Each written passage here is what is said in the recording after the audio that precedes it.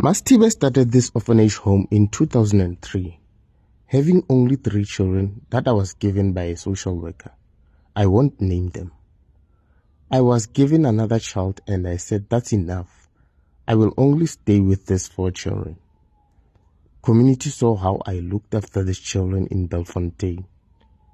However, children kept coming in. Councillors and police brought these children. They asked me to look after these children.